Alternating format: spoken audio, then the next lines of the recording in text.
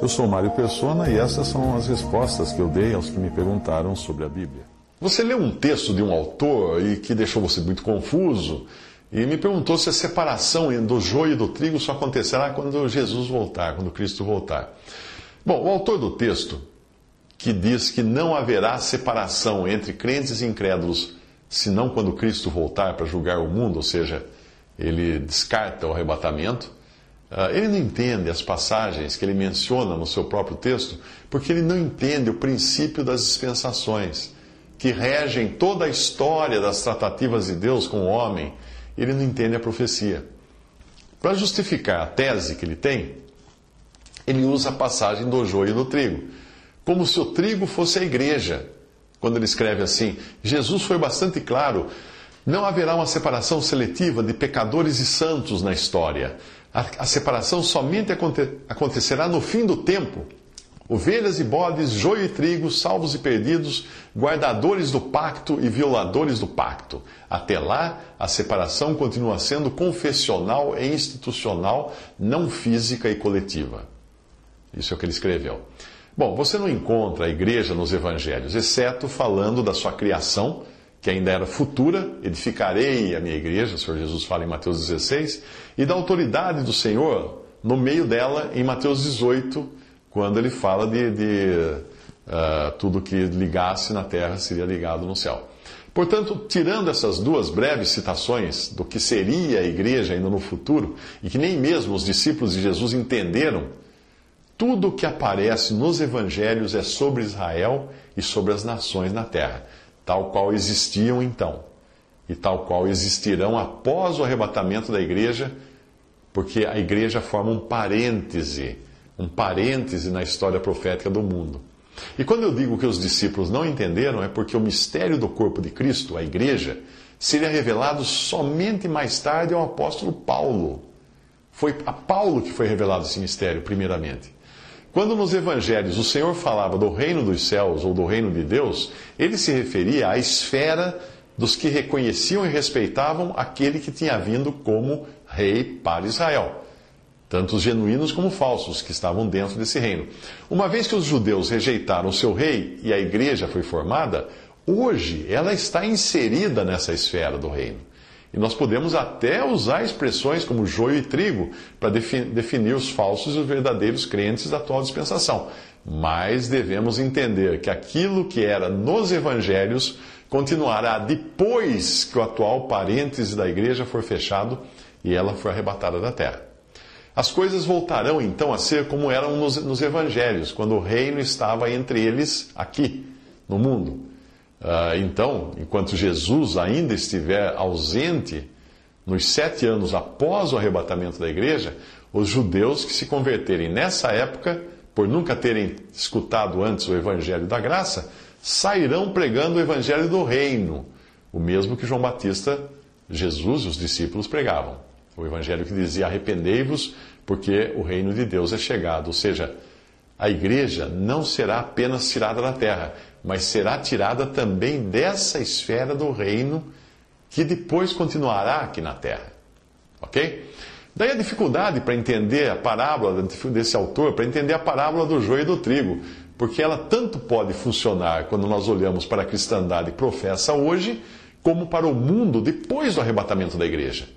No dia da ceifa, o joio será amarrado em feixes para ser queimado, e o trigo recolhido no celeiro, o que nos fala também de proteção e guarda. Quando esse autor, que diz que é presbiteriano, ele diz que Mateus 24 já teria acontecido no ano 70 depois de Cristo, ele está confundindo com Lucas 21, de 5 a 33, que fala de horrores semelhantes, mas não idênticos, aos de Mateus 24. Em Mateus nós temos a grande tribulação, que ainda é futura.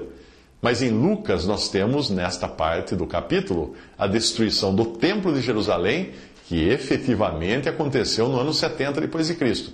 Para você entender como Lucas poderia ter mesclado dois eventos, é preciso entender que as Escrituras usam muitas vezes profecias de diferentes períodos mescladas em uma só. É o caso daquela leitura de Jesus no livro de Isaías, quando ele diz assim: então lhe deram o livro do profeta Isaías, e abrindo o livro achou o lugar onde estava escrito: o Espírito do Senhor está sobre mim, pelo que me ungiu para evangelizar os pobres, e enviou-me para proclamar libertação aos cativos e restauração da vista aos cegos, para pôr em liberdade os oprimidos e apregoar o ano aceitável do Senhor. Tendo fechado o livro, devolveu-o ao assistente e sentou-se, e todos na sinagoga tinham os olhos fitos nele. Então passou Jesus a dizer-lhes: hoje se cumpriu a escritura que acabais de ouvir. Lucas 4, 17 a 21. Agora compare o texto de Isaías 61 com isso que Jesus leu. E você verá que Jesus parou antes da frase o dia de vingança e antes da descrição da restauração dos judeus na sua terra. Isto porque ali no Evangelho estava se cumprindo apenas parte da profecia. Entre o que ele diz de apregoar o ano aceitável do Senhor e a frase o dia de vingança do nosso Deus, existe um parêntese que hoje já dura 2000 anos, que é a atual dispensação na qual a igreja está inserida. Compare agora com a profecia integral falada por Isaías e você verá o que vem depois daquilo que Jesus parou, quando ele parou no apregoar o ano aceitável do Senhor. Veja o que ainda é futuro lá, olha. O Espírito do Senhor Deus está sobre mim, agora Isaías, falando lá no livro de Isaías. Porque o Senhor me ungiu para pregar boas novas aos quebrantados, enviou-me a curar os quebrantados de coração, a proclamar libertação aos cativos, a pôr em liberdade os algemados e a pregoar o ano aceitável do Senhor. Jesus parou aí. Isaías continua: e o dia da vingança do nosso Deus, a consolar todos os que choram, a pôr sobre os que em Sião estão, Sião é Jerusalém, a terra de Israel, estão de luto, uma coroa ao invés de cinzas, óleo de alegria em vez de pranto, veste de louvor em vez de espírito angustiado, a fim de que se chamem carvalhos de justiça, plantados pelo Senhor para a sua glória. Edificarão os lugares antigamente assolados, esses são os judeus que vão fazer isso. Restaurarão os de antes destruídos, renovarão as cidades arruinadas, destruídas de geração em geração. Isaías 61, de 1 a 4. Isso é futuro ainda. O profeta Ezequiel profetizou no capítulo 26 do seu livro que a cidade de Tiro, primeiro, seria arrasada. Segundo, seria lançada no mar. Terceiro, as suas muralhas iriam se tornar um enxugadouro de redes para os pescadores. Isso tudo em uma batelada só, numa profecia só. Ele diz assim: portanto diz o Senhor Jeová, eis que eu estou contra ti, ó Tiro, e farei subir contra ti muitas nações, como se o mar fizesse subir as suas ondas. Elas destruirão os muros de Tiro e derribarão as suas torres. E eu varrerei o seu pó dela, farei uma penha descalvada. No meio do mar virá a ser um enxugadouro das redes. Ezequiel 26, de 3 a 5. Quando você estuda história, aprende que essa profecia já se cumpriu, só que não de uma vez só. Depois que Ezequiel profetizou, Nabucodonosor II cercou a cidade de Tiro por 13 anos, do ano 585 a.C. ao ano 572 a.C. Você sabe que antes de Cristo as datas são contadas ao contrário, não é? Do maior para menor. E por fim a tomou, destruindo-a, Nabucodonosor II. Porém a cidade era, na verdade, dividida em duas partes, uma maior no continente e outra fortificada numa ilha de frente à cidade. Nabucodonosor conseguiu tomar e destruir Tiro no continente, mas não a Tiro fortificada na ilha. Até aí, a profecia havia sido cumprida somente em parte.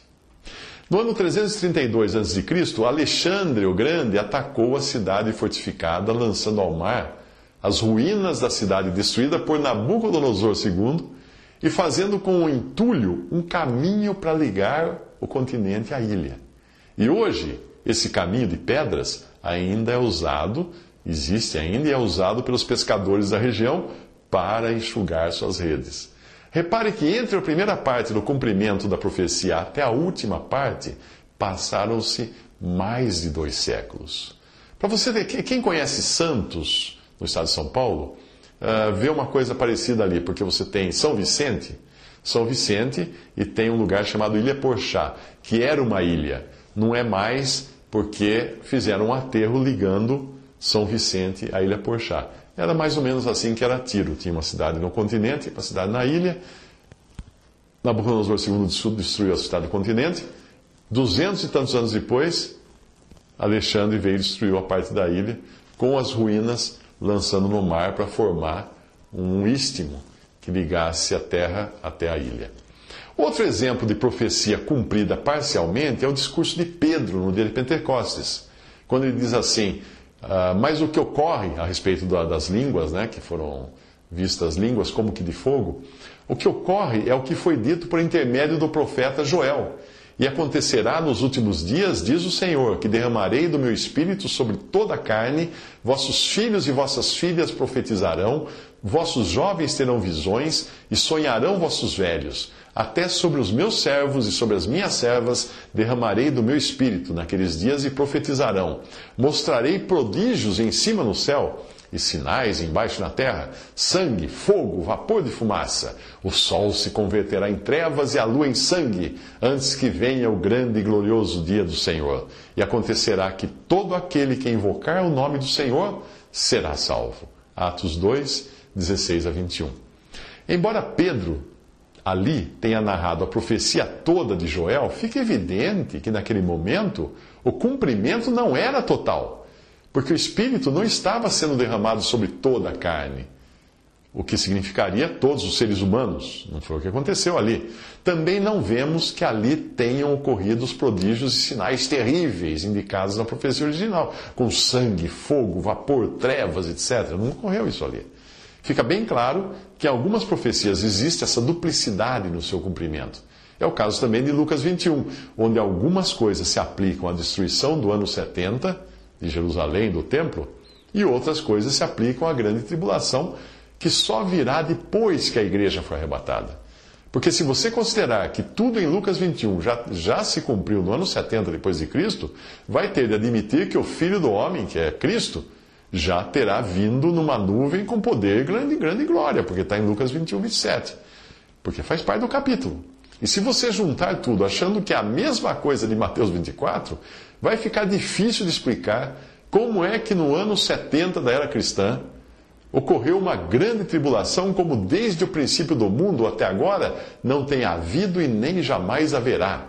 Mateus 24, versículo 21. Certamente não se pode comparar uma tribulação localizada, como aquela que ocorreu em Jerusalém no ano 70, na destruição do templo, com eventos globais como o dilúvio ou as duas últimas guerras mundiais. Eu sugiro que você leia o livro Dispensação, sobre dispensação e teologia do pacto, no site www.dispensação.blogspot.com. Ali o autor explica essas dúvidas de muitos que seguem a teologia do pacto, porque é uma teologia que tem muitos furos, quando tenta interpretar a profecia de uma forma não literal como ela interpreta. Procure então esse blog.